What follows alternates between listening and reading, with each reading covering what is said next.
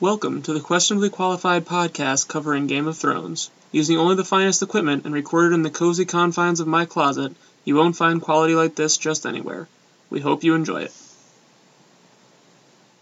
Alright, let's go ahead and get started with what was probably the most awesome bit that we've seen in a while.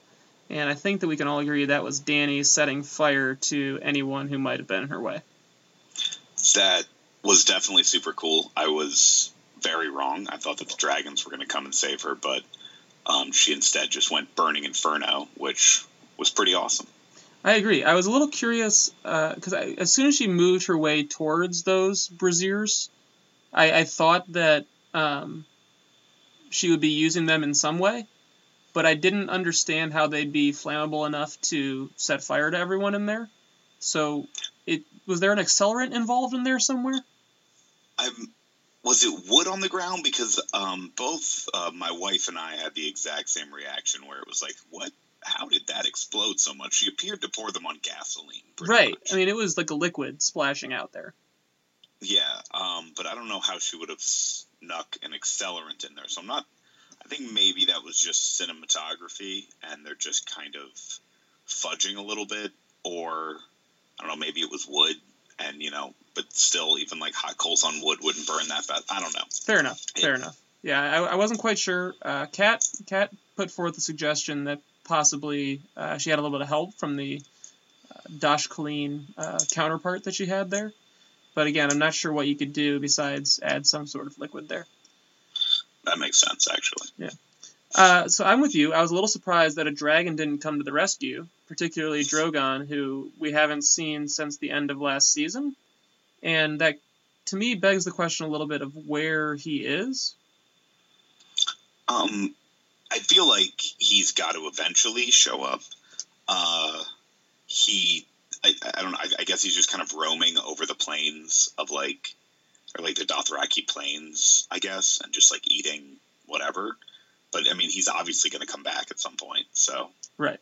Now, okay, so let's talk about the ramifications of Dany's power move there, which was quite a power move. The Dothraki culture is one that respects strength above all else. And by killing every one of the Khals, because that was every Khal that was gathered there, mm-hmm. she should have the obedience of every Dothraki clansman, correct? Yeah, and I mean, every Dothraki clan was there for the meeting as well, and we kind of saw everyone kneel at the end, so it sort of seems like, when she emerged from the fire at the end of season 1, but on this gigantic scale. Right. Yeah. And I think that the numbers probably beg some considering here. I know that in the books, since we're doing our reread, the Dothraki horde was estimated to be somewhere around 100,000. Now, it's possible that was a bit of exaggeration on the part of whoever was talking about it, but either way, they are huge numbers of mounted warriors that the Dothraki represent. Yeah, I mean, at minimum 50,000. I mean, I assume much higher than that, 80, 90, 100. And when you kind of put that in perspective of Westeros, we learned also in that episode that the Boltons are holding the North with 5,000. Right. Admittedly, one armored knight does not equal one Dothraki horse rider. The knight would kill the Dothraki pretty easily because the Dothraki don't have armor. But they do have kind of the more Mongol way of doing things, which is sort of, raiding and relying on their horses very heavily. So even if it's not a 1-to-1, even if it's not a 2-to-1 or a 3-to-1, Dany has one of, if not the biggest force in Westeros. Yes. Or would if she got there. Right, and if she can get the Dothraki there. We know that they don't like ships very much, so that's still going to be a tough sell, but I think that after her pretty awesome, in the truest sense of the word awesome, display, she should be able to talk them into that. Yeah, I mean, they basically view her as a god now, at least I assume so. I would pretty much view someone as a god that did that. I mean, I can't really blame the Dothraki for that. There is one kind of interesting thing about the scene that I wanted to discuss, and that's that Dany really likes to kill people, doesn't she? She had quite a smile on her face when she was doing that. Yeah, and we have that. We have when she nailed like the 300 masters to to spikes, and Marine, she basically crucified 300 people when she got to Marine because of what they did to the 300 slaves, which is an interesting way to go about it. I mean, she seems very kind of pro-killing and pro-torture in an interesting way. It's very Old Testament-y. Yeah, when you kind of look at that in comparison to Jon, who we've seen in other episodes, he has killed people. He killed Janos Slynt. Mm-hmm. He killed the 4 conspirators, or conspirators, even though I do think he got stabbed by more than 4 people, so I'm not sure exactly how he decided which ones he was going to kill. Might have been some leniency, yeah. But he doesn't like doing that. Like, it weighs on him very heavily, and he kind of follows that from his father, Ned, who is, Eddard Stark is kind of viewed as the great lord of the series. George R. R. Martin obviously set him up to be kind of what a ruler's supposed to be. So I don't know. I mean, I'm not saying that Dany's going to be a bad guy by the end of this by any stretch of the imagination, but I do think it's interesting that she seems to like killing so much, especially when we know that her father was a raving madman, and we know that her brother was a raving madman, and we know that many Targaryens were raving madmen or mad people. Yes, it seems like you need some of the advisors to be tempering that sort of bloodlust if she's going to be an effective ruler, not just an effective conqueror. Yes. Robert was really good at killing people, too. Mm-hmm. Robert was super good at conquering a kingdom, and we kind of, we're doing our reread now, and if everyone can kind of remember season 1, Robert was really shitty at ruling a kingdom. Yep. And I'm not saying that Dany's going to be a bad guy, or Dany's going to be like a shitty ruler. I'm just saying that I think it's kind of this interesting point, and kind of within the world of George R. R. Martin, I think that it matters. And I think that maybe there will be points kind of as we get closer to the end where Dany becomes less of a clearly good character. And there may be points where she acts in sort of very gray ways. But that still remains to be seen. Yes, I think you're right. And that would be fitting quite a bit within George's style of making sure there's no clear black and white. There are gray areas for everyone. Mm-hmm. And so she will be heading back to Marine now, we assume. And on the way, she will be going somewhat in range of the other free cities, which kind of brings us to what Tyrion's been working on in Marine. Now, he went with a strategy of appeasement, and for a minute I thought maybe it was actually just a trap for the leaders of those groups, but it didn't take long for me to realize that this is Tyrion, and Tyrion is all about the long game. He's not here to seek vengeance on 3 people. He understands that 3 more people are just going to step up to take their place, and their problems will only get worse. What did you think of the negotiation that he did there? I think he's being sincere. I think he's trying to solve the problem. I enjoyed kind of from like a philosophical and socioeconomic point, the idea that, Westeros doesn't have slavery, but that doesn't mean there's not rich people and poor people. It doesn't mean that my father didn't, take a bunch of money from his commoners and kind of exploit them in a way to get super rich. I thought that was a kind of a funny and interesting point that he made. Obviously, get Missandei and Grey Worm to kind of explain why those, that's a super apples to oranges comparison. But I think he was being sincere. I think that, he knows that they can't just fight the 3 cities into perpetuity. They'll just, maybe they kind of stave off slavery for 5-10 years, but eventually they just get ground into the earth. And Dany's goal isn't to fight a perpetual war on Essos. I think so too. And I think that his approach there was to say, what we need is time. We need time to gather our strength. We need time for Dany to return. And when she gets back, we need to make a move on Westeros, not continue dealing with this slogfest that is Essos. Yeah, I could see that. You make an interesting point. Maybe she goes back to the cities and just murders everybody, kind of in connection with like the Dany's really pro-murder. Mm-hmm. So maybe she just goes there and murders the Masters, then goes to Westeros. But a part of me thinks she's just going to ride on Meereen and be like, fuck this continent, basically. Right. I agree. And maybe that's finally the piece that has pushed her over the edge to going after what she's been claiming to want all along. I am interested to see, when she gets back to Meereen and she kind of interacts with Tyrion and sees what he's been doing. I'm interested to see her reaction and how Grey Worm and Missandei and, all of the other people of Meereen kind of take that.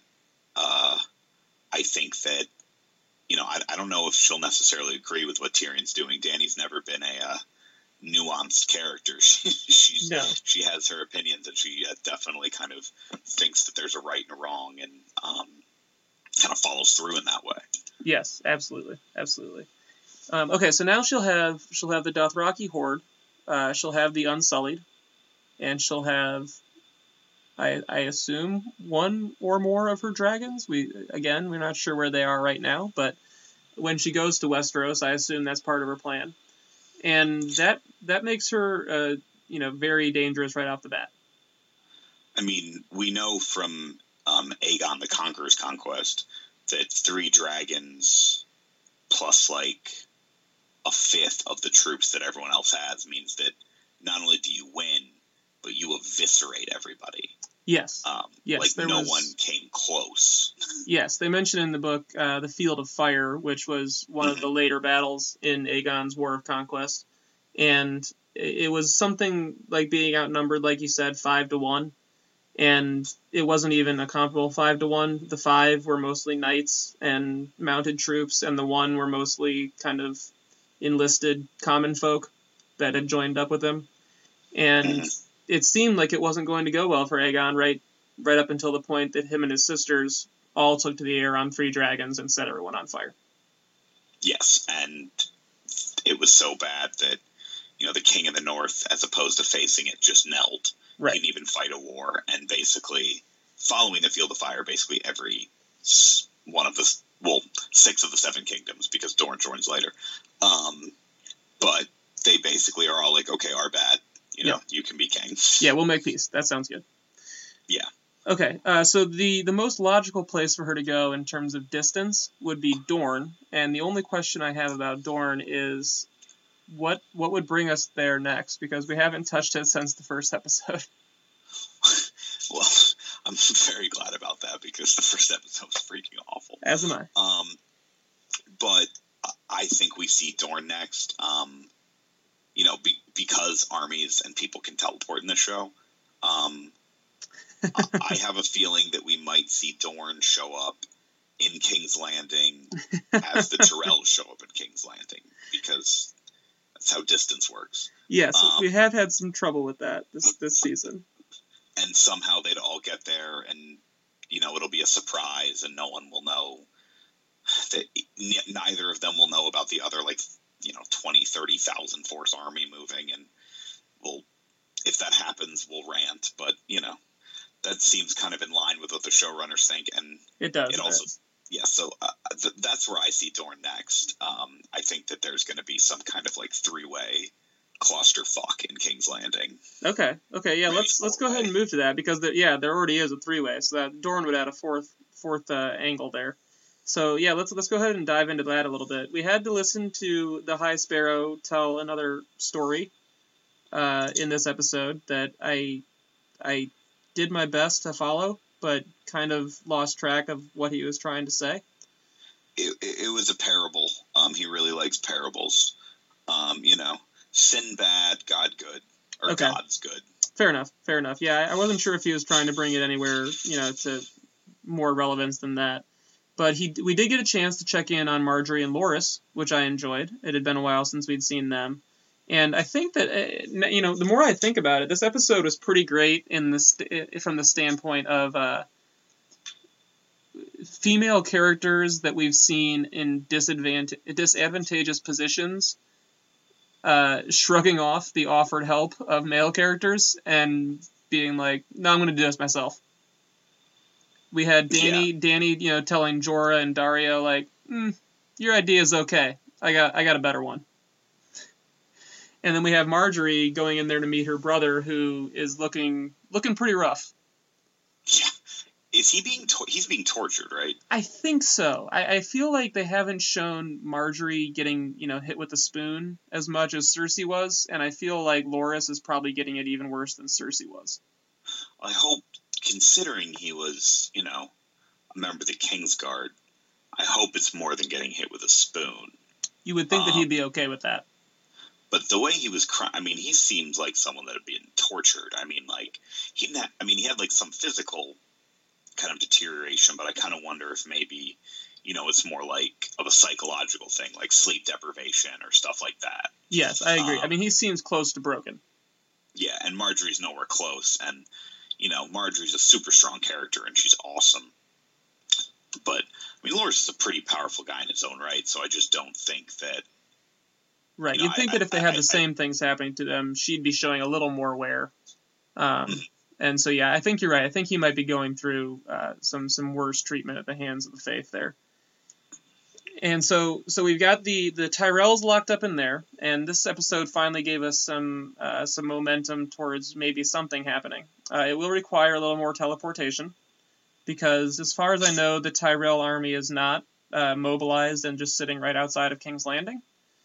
And if they're planning on putting Cersei on trial in a few days, then the Tyrell army wouldn't get there that fast? No, Cersei's going on trial in a few days, and they said Marjorie's walk was before it, right? Right, yes, so probably in a couple days. Yeah.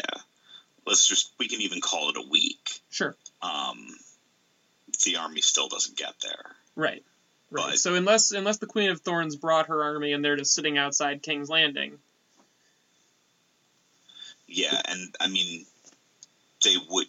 I don't think that they would be. I don't think so either. It's expensive to maintain a standing army like that. Yes, it's extremely expensive. I think that they're probably kind of down in Highgarden, or if they were mobilized, they would be kind of in the Riverlands doing the things that we know from the books that there were supposedly problems in the Riverlands, but they just haven't really kind of quashing them since minor rebellions and stamping out the last of the War of the Five Kings. Yeah. So, and if Dorne's going to get there at the same time too, like the teleportation is just off the charts. Yes. So let's say that the Tyrell army does get there in time. Should the Tyrell army march in, is their plan to basically pull a snatch and grab on Marjorie and Loras and, just bum rush them, put down any of the Faith militant they need to, get those two out, and then deal with it from there? I think so. I think that it might be like, yeah, I think it's a smash and grab. I think it's going to be like a straight up, like a bunch of knights go in and just start killing everyone. I don't know if it's going to be like that covert, to be entirely honest. Like, I think it could be a massacre. Fair enough. It's kind of what Cersei and the Queen of Thorns have in mind. Okay. And they're going to try to, which will really make the common folk happy. Yes, let's talk about the ramifications of that a little bit. They would presumably be fine. The Faith militant is not particularly dangerous in a battle sense. They aren't wearing armor, they're wielding mostly makeshift weapons. But if you go in there and you kill a bunch of them, and you've already made the common folk of King's Landing very miserable, then the Tyrells and the Lannisters both would be kind of living in very hostile territory, right? Yeah, I think that the common folk do kind of look up to the Faith militant and to the High Sparrow, considering he's kind of this man of the people, like super, like kind of the intersection of like communism and like religious zealotry, which like isn't a thing, but is kind of what he kind of seems to be what he's about. I think that kind of resonates with the common folk, and the common folk really like the Tyrells because the Tyrells brought them a bunch of food after they've been starving for forever. But I don't think that they have that much goodwill. I think you're right. And I think the best play, and the question would then be, do they have someone savvy enough in King's Landing to help them make this play? Because it would be the one that Littlefinger would make, it would be the one that Varys would make. And that is, if you do that, you better open up the whorehouses, open up the bars, give them a lot of free booze. You want to get those common folk happy real quick. Yeah, because that is one thing that the Faith Militant has shut down. Yes. Is like sort of the sinning with, whorehouses and brothels and bars, which, guys with a bunch of makeshift weapons is really good at doing. Right. Shutting down businesses, yes. Yeah, we're great for that. War, no. Right, and we know that Prohibition was not wildly popular when they tried it here. So I think that you can imagine people would be a little on board with relaxing the laws around hooch. Mm-hmm. Okay, so speaking of teleporting, we're going to go visit our friend Littlefinger, who's definitely covered the most ground of any character in the series, I believe. Maybe Dany, now that she's crossed Essos 5 or 6 times. But Littlefinger, particularly last season, was just all over the place. And so the last time that we had seen him, he was in King's Landing talking to Cersei near the end of last season. And he sought permission from her. He craftily dodged around pledging loyalty to the Lannisters, and then offered to take the Knights of the Vale north to attack Winterfell. He had set it up so that the Boltons would no longer be in favor with the Lannisters, and he's planning to go up there with an armed force. It took him a long time to get from there to the Vale, given his other travel plans, but maybe part of it is that he didn't actually have a position of authority to order that march, right? Yes. No, that makes sense that he wouldn't have been able to just do it himself, so he had to kind of position himself with Robin. Right. And so he gets there. I did love the turnaround he pulled on poor Lord Royce. I mean, the guy is just way out of his league when it comes to that sort of situation there, and it showed quite plainly. But the outcome there is that now the Knights of the Vale are riding north. Yes, they're going to help Sansa and Jon Snow, it seems like. So they're on the move. I think that, thinking about geography, it would take them a really long time to get to the wall. Yes. But ellipsis. I wouldn't be surprised if they got there with the Knights of the Vale and somehow made it through the north without harassment, and made it through like parts of the Riverlands without harassment. Yes, and that would be the addition to Jon's force that he needs in order to threaten Ramsay. Yes, we kind of touched on this last time that he has about 2,000 wildlings, I think. About 2,000, yep. Yeah, and Ramsay has 5,000 guys. He's going to need more. The Vale and Dorne are the two strongest forces left, probably just because they haven't done anything yet. Right. Lysa Arryn kept the Vale army pretty much holed up the entire war. Yeah, they haven't fought in any major battle yet. Yes. So we've got a large force riding that way. A couple questions I have there. One is, do we think that Littlefinger knows that Sansa is no longer at Winterfell? I can't imagine that Ramsay is publicizing it too much. No, I don't. I guess he probably would not. Littlefinger probably would know, so he would head kind of in the direction of Winterfell, and then would go from there. That could be kind of an interesting little wrinkle in there. Yeah. Okay. Did he? I'm trying to remember if he mentioned knowing. He did not mention it. He did not mention it. Yeah. The only bits they talked about were Lord Royce kind of accusing him of lying about his intentions with Sansa, which he is on a different level. He is on many levels. He's lying all the time. But as far as I could tell, he didn't seem to know he needs to head to the wall instead. Now, in the next episode on, that seems to change, but we'll avoid covering that tonight since we'll have all of next week to talk about next week's episode. Yeah, to see if he does in fact teleport with a gigantic army to the wall. Yes, exactly. So that would definitely give Jon the number of troops he needs. Now, the other question is, even if he does reunite with Sansa before any attack is made against Ramsay Bolton, where do you think that sort of power struggle between Jon and Littlefinger plays out? Because Littlefinger is not doing this out of the goodness of his heart.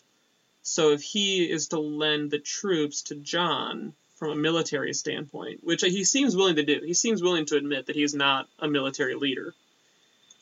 But what happens? Let's say they manage to defeat, Ninja Bolton. What happens there? I think Sansa's going to kill Littlefinger before this series is over. Ooh. There's some kind of foreshadowing to that in book 3. I'm not going to go into it. It involves like a snow castle and Robin Arryn. But I think that Sansa's going to kill Littlefinger. I mean, remember that Sansa was involved in Ned getting beheaded, which she obviously doesn't feel good about. But Littlefinger was also super involved. Big time. Littlefinger basically betrayed Ned, kind of led him to believe that he would get the City Watch on his side, when in fact he turned it over to the Lannisters, and because of that, Ned got captured and then ultimately was beheaded. I don't know how Sansa's going to figure it out, but I mean, Littlefinger's just been such a dick this whole series. I mean, he's been kind of scheming and like cool in that way, and it's like been fascinating to watch him work. But I think he's going to get what's coming to him, and I think Sansa's going to kill him. That is, I would love to see that. That'd be fantastic. And Sansa, to that point, has become action Sansa, which I really love. Oh yeah, her little speech to Jon, which was like, "Listen, dude, I'm gonna take back Winterfell. Like, I'd appreciate it if you'd quit being a pussy and help me." I really enjoyed that. Yes, I did too. And I think Jon now is kind of getting it from all angles, because Davos kind of gave him. I liked Davos' pep talk a couple episodes ago. That was pretty fantastic also, which is, kind of stop complaining. What are you going to do about it? All you can do is keep fighting people that are bad. And so, yeah, Action Sansa is fantastic. She seems to finally be kind of taking the lead on what's happening to her, which is great. While we're at the wall, this is a complete aside, but I loved Ed and Jon's debate, because it was a debate about statutory interpretation. And as a lawyer, I really enjoyed that, because Jon was like, I promised to give my life to the Night's Watch, and I did that. I was killed. And then Ed's like, no, you also promised to like fight for the Night's Watch for all the nights to come. And like, you still got some nights left, bro. And they kind of reached like this impasse, but I thought that it was like a hilarious. I mean, it was pretty great. It was a hilarious moment, but the lawyer and me enjoyed that these two guys were, they were debating over this statutory interpretation of their oaths. Yeah, like little technicality though, man. We got to talk about this real quick. Yeah. And of course, Jon knows as well as anyone. Ed mentioned it. They were at Hardhome. He knows as well as anyone that they have another threat to worry about north of the Wall. So after he finishes going south, and if they are victorious against Ramsay Bolton, I'm guessing he turns his head back north and says, hey, we've got these troops now. We could use some help fighting this supernatural force that's causing all these problems. Yeah, I fully expect Jon Snow to just kill the hell out of Ramsay Bolton. That would be excellent. Do you think he's going to be the one to do it? I hope so. I'm not entirely sure. Ramsay's apparently impossible to assassinate, so it's going to happen in battle. He does seem to be. And I would like to talk about that real quick, because while it wasn't a particularly intelligent assassination attempt, it was a bit clumsy. It was super dumb, is the phrase you're looking for. Yeah, super dumb is actually a great way to describe it. We have seen comparably powerful characters undone in much stupider ways. So I'm not... Watching that scene, I wasn't expecting her to succeed in assassinating Ramsay Bolton, but watching him quite easily get his way out of it was frustrating again. We learned in, I think this was season 4, when Yara book Asha tries to break Theon out of prison. Yes. And Yara, for non-book readers, or people that didn't just pick up like little like hints in the show, she's really good at throwing axes at things. In fact, like most of the Iron Men are. It's kind of one of the ways that they raid. Like, and Ramsay was standing there without a shirt on, and no armor. And there was like 10 Iron Men there. Like, what should have happened there was he got 4 axes embedded into his chest. Is how that should have ended. So he apparently has some sort of kind of magical non-assassination powers. He does seem to, which will make it a little bit difficult. But Jon, of course, you know, I don't think Jon would go for an assassination at this point. I think he's going straight for just, I'm going to disarm you and stab you right through the chest. Yeah, I do think that I think he'll be killed in battle. I hope it's Jon. I think that'd be super cool. That would be excellent. I wonder if Ramsay would like ride into battle with like 2 daggers, which seems to be like his fighting, which would just be like super dumb and would drive me insane. But I feel like he probably will. That would be pretty great. Okay, so let's say that Littlefinger's army, maybe he's not able to teleport his entire army with him at the same time. You know, maybe there's some number of casts per day you can do with that particular spell. If that's the case, where else do Jon and Sansa find the additions to their army? Because, like we said, they need more. I guess there's kind of 3 options here. One would be the northern clans, which I have a feeling they're just not going to do that. But, you know, in the book, you kind of Stannis before he kind of like collects up these northern clans that have been involved in the conflict to this date, and you know, that reinforces his strength. Jon could do that. I think the more likely candidates are still like kind of the Umbers and presumptively the Manderleys. I'm using that word presumptively kind of a little more like liberally. I don't know. They have to be involved, but I'm kind of wondering why they're not yet. Their failure to appear is certainly disappointing. Yeah, so, but I feel like the Umbers and the Manderleys would have forces. I mean, if the book Manderleys are to be believed, then the Manderley and Bolton only has 50 or 5,000 men. The Manderleys have many, many more men than them. Yes, and it would be great to get them involved. And this is also assuming, like, I think we both agree that the Umbers are not actually allied with Ramsay.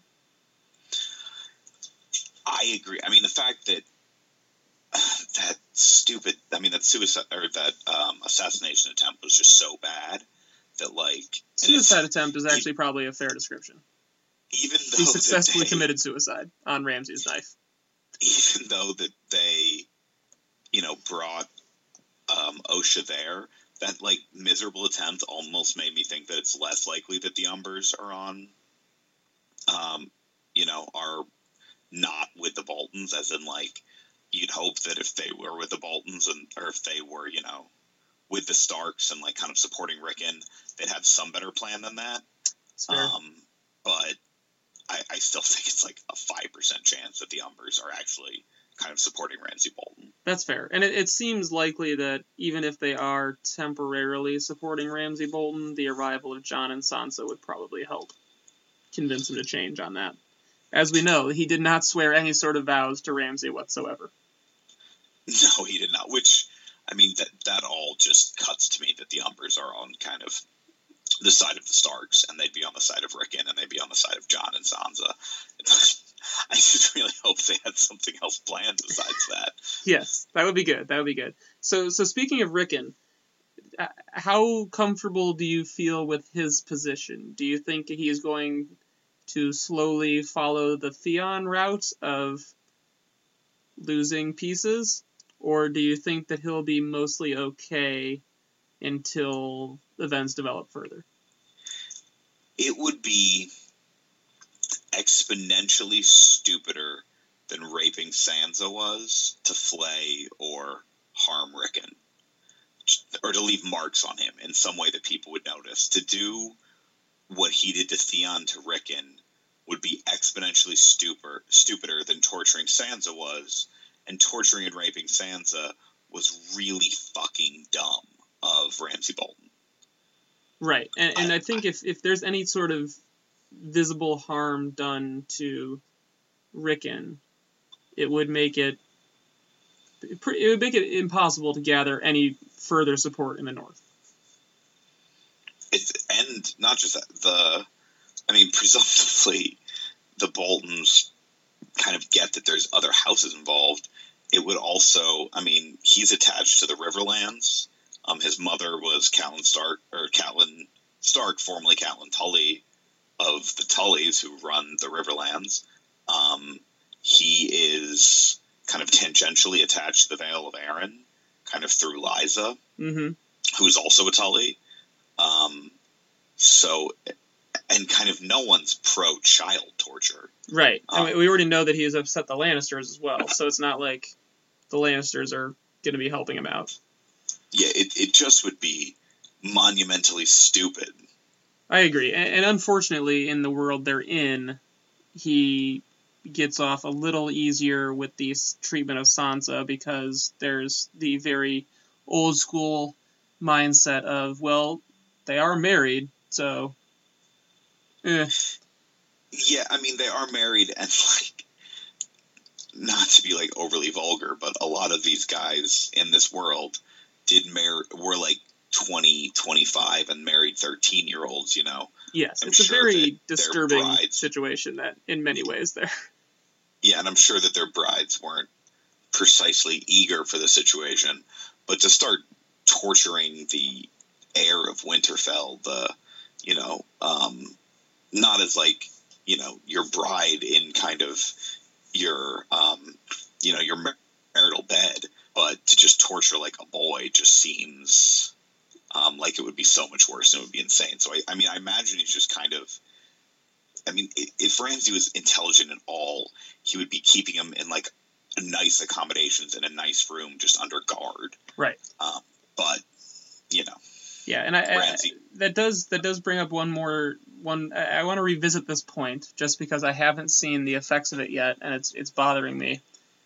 It seems like no one is perturbed by the sudden disappearance of Roose, his wife, and his newly born child.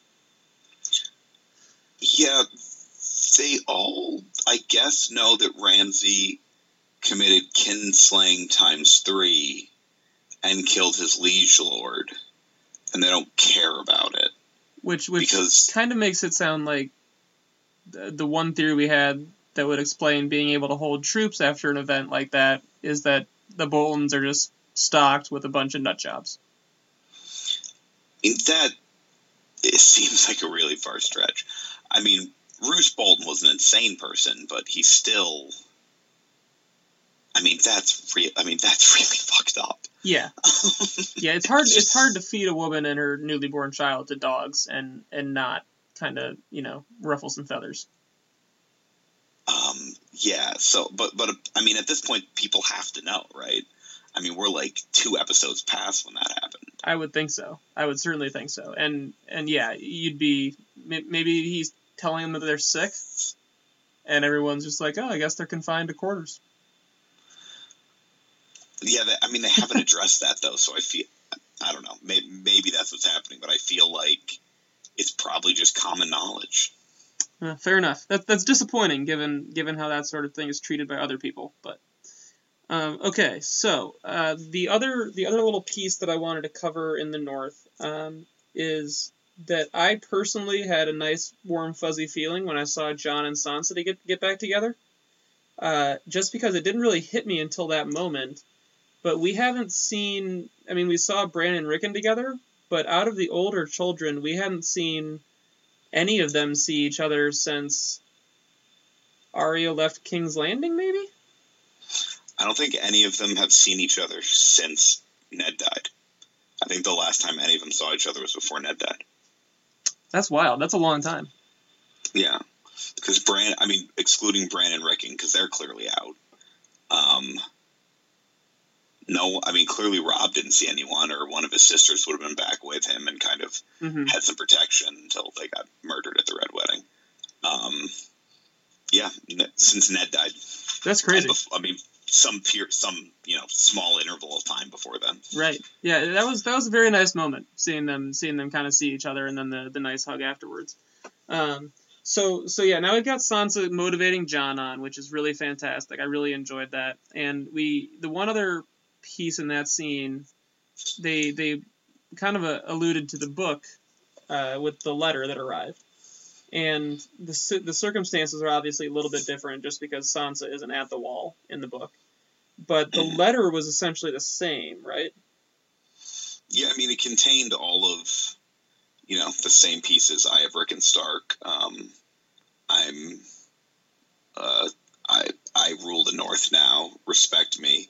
The one difference was you need to send me Sansa Stark, my bride, or I will, come north and just destroy everything, the entire Night's Watch. And so with that message, it would seem to benefit Jon to try to draw Ramsay out of Winterfell, right? I mean, I assume so. I assume that regardless of how many troops he has, he's going to try to get Ramsay out of Winterfell, and Ramsay seems like the kind of idiot that would do it. It does seem like you'd be able to provoke him. I also enjoyed the bit where Ramsay was mentioning his hounds, and I just thought, Jon's got one big old dog for you too. And yeah, I would take Ghost over the hounds. I would. While we're talking about Jon and Sansa, I do really enjoy Sansa's new sort of stance on existence. How would you describe it? Well, she kind of told Jon to quit being such a pussy and to take Winterfell with her because she was going to do it.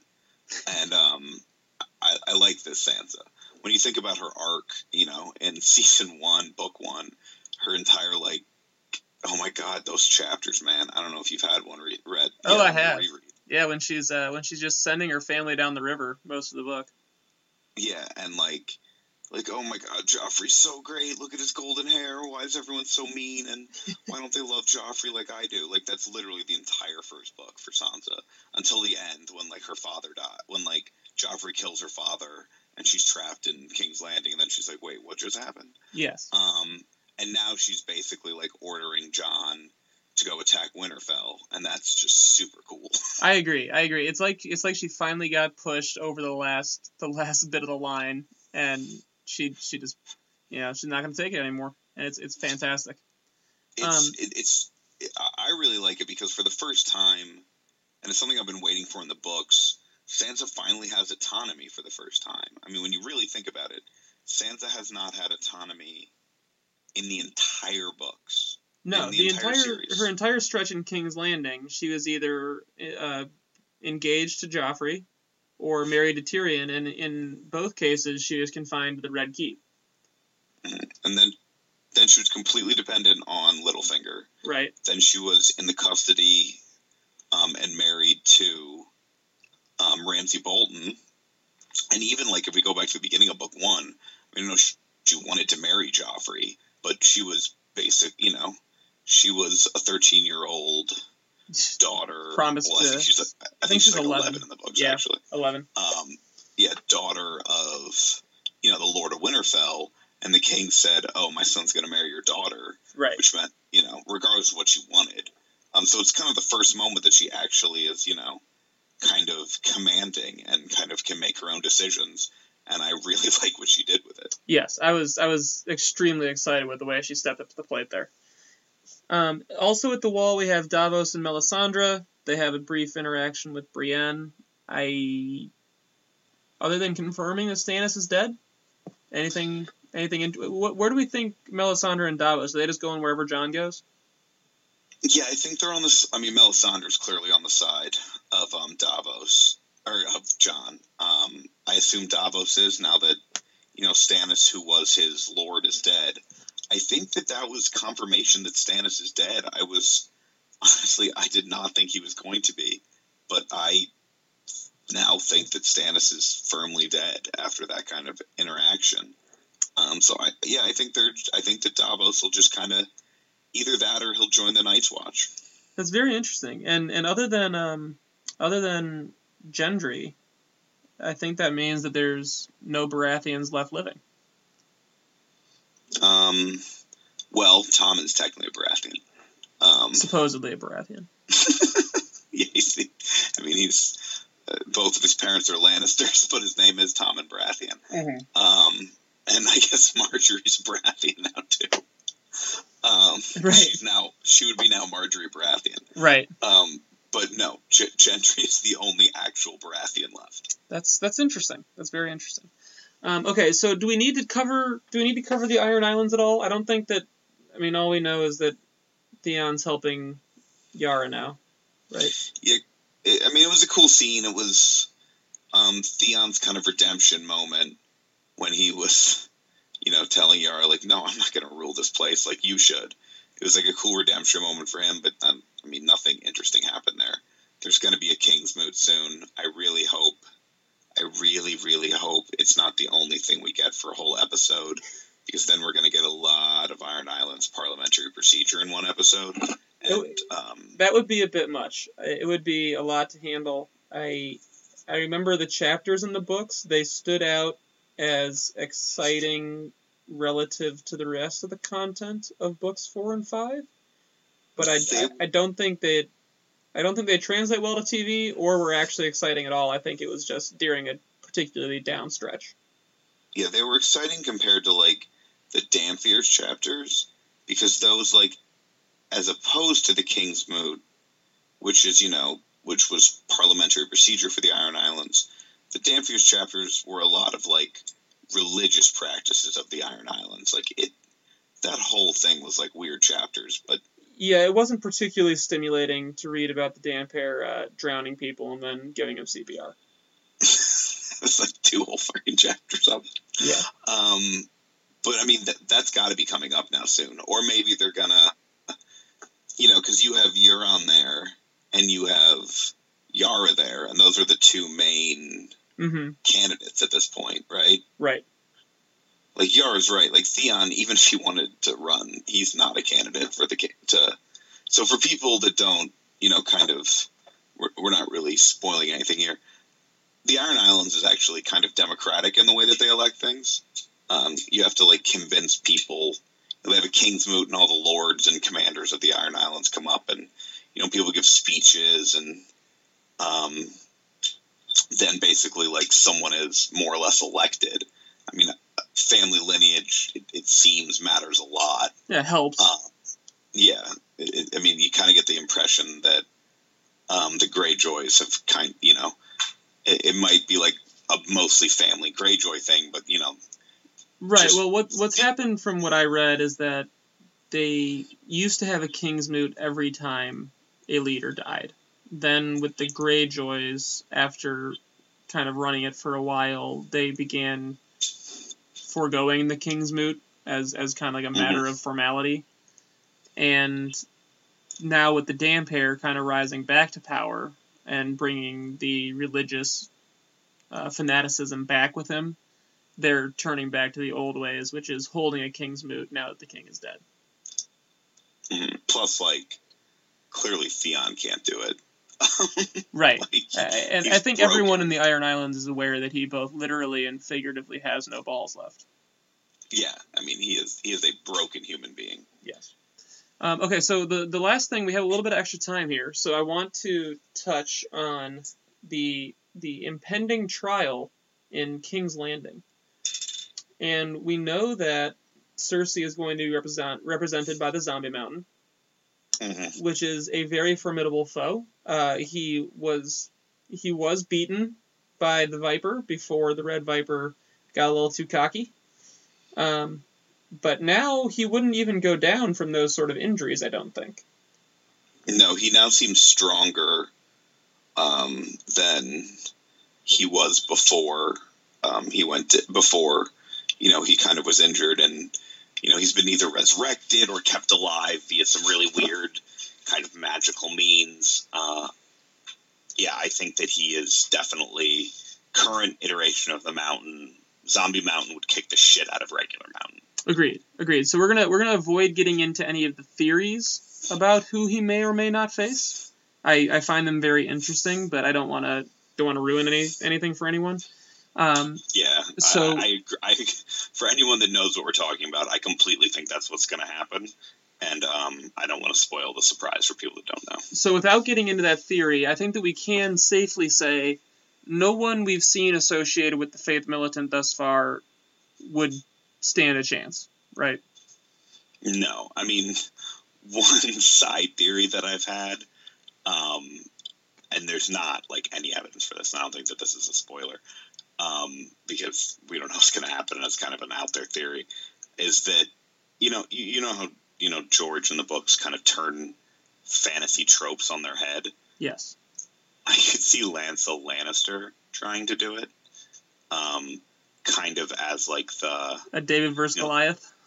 Yeah, and like the formerly corrupt knight that then finds faith and then is like strengthened through his faith and takes on someone that he never could have done before. It just kind of feels like something out of a crappy fantasy book. And what would happen, and if that's what happened, he would be ripped in half in about 8 seconds. That would be kind of enjoyable. Now, what about this? What if the High Sparrow steps in and goes about boring the zombie mountain to death? If the High Sparrow can actually fight, and just uses parables to just put the zombie mountain to sleep and then just like slits his throat. Yes. It's not impossible. I think that there's going to be some third party that the Faith Militant calls in. I think so too. And that's what I'll say. I'm excited for that reveal when we do get to that point. Even if that theory is incorrect, I'm still excited to see who it is, because I would think that it's got to be someone formidable to make it an interesting matchup. Yeah, it's got to be a name that we know, and it's not going to be like insert random Knight 2 who just happens to be able to at least give Frank and Gregor a fight. Right. So I think it's either going to be that or kind of the turning a trope on its head, and maybe it's not Lancel, but maybe it's someone else, and kind of that where, it feels like it's this redemption arc, and then the dude just gets his head ripped off. That would be pretty great, and it would be very much classic George to do that sort of thing. Yeah, it would be a hilarious scene. I would really like it. I would too. Okay, so before we go, let's cover some quick shots at the end of this, like I like to. We're going to start out with, does Jaime wield a sword this season? Like actually in battle? Yes. I hope not. I'm going to say yes, though, but I hope not. The show's been... Jaime's a lot more ambidextrous in the show than he is in the books. That's what I'll say. I mean, in like Dorne, where he ran into the Sand Snakes and didn't, and like kind of held his own for like a little bit. Yeah, I do think he'll wield a sword this season. I don't know when, but I do think there's going to be this kind of intersection of forces in King's Landing. And as I've said before, I do think that might end with kind of King's Landing burning to the ground. But I think that at some point in that, Jaime will fight something. Okay, that's I would like to see him fight. I would like to see some bit of training before he does so, but I don't know if they have time for that. So, well, he can always have a montage. That's true. We've seen that work. As we've learned from Arya, you can use montages to speed up training. That's true. It's kind of like teleporting. I think that they've just kind of added a lot of time hastening things to the story at this point. Which, again, I mean, I've decided that the best approach for us to take. I'm really ruining the quick shot here by going off on a tangent. But the best approach for us to take is just divorce your book self from your show self and enjoy the ride. Because the show is straight up solving most of the complaints I had with books 4 and 5. Yeah, and this is the problem, is that, we're complaining, or we're making fun of the teleporting and the montaging, but that would be like 6 50-page, or like 6 20-page chapters in George R. R. Martin's books. Yes, about the inns they stop at, and the bad food they eat, and the way the horses are riding. And things of that nature, and, they'd run into a traveler on the road, and he would tell some really sad story that'd be kind of interesting. And maybe has a bit of a gem in it that has to do with a larger storyline somewhere. Yeah, but it would be very... I mean, we just described books 4 and 5. But, so yeah, I feel like they know what they're doing, that it's a little ridiculous, but they're just kind of like, we can't do the alternative. I agree. And like I said, I enjoy it if I can just shut that little book part of my brain off. Okay, so next quick shot. Is Arya's next kill on Essos or Westeros? Essos.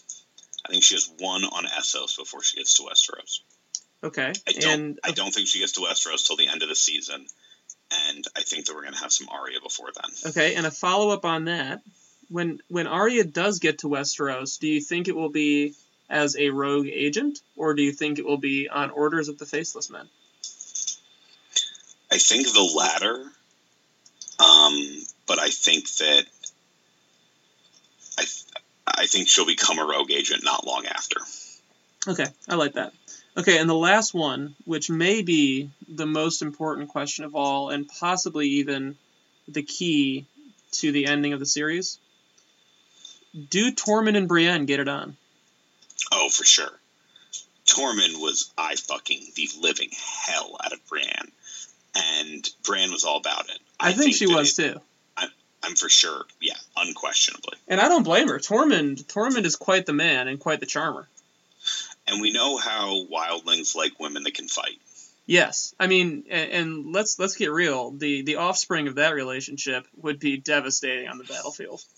Yeah, I mean, that person is, if there was Vegas, they're an early favorites for Kingsguard. Absolutely.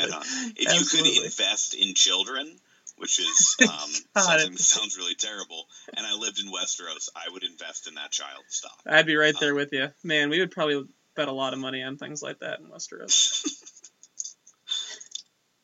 I think that's a good note to end on. I think that's a good yeah, I think that investing and betting on the future of children is definitely kind of a good way to kind of wrap this up. Perfect. All right, buddy. Have a good week, and I'll catch you next week for some more Game of Thrones talk. Okay. Have a good one, my friend.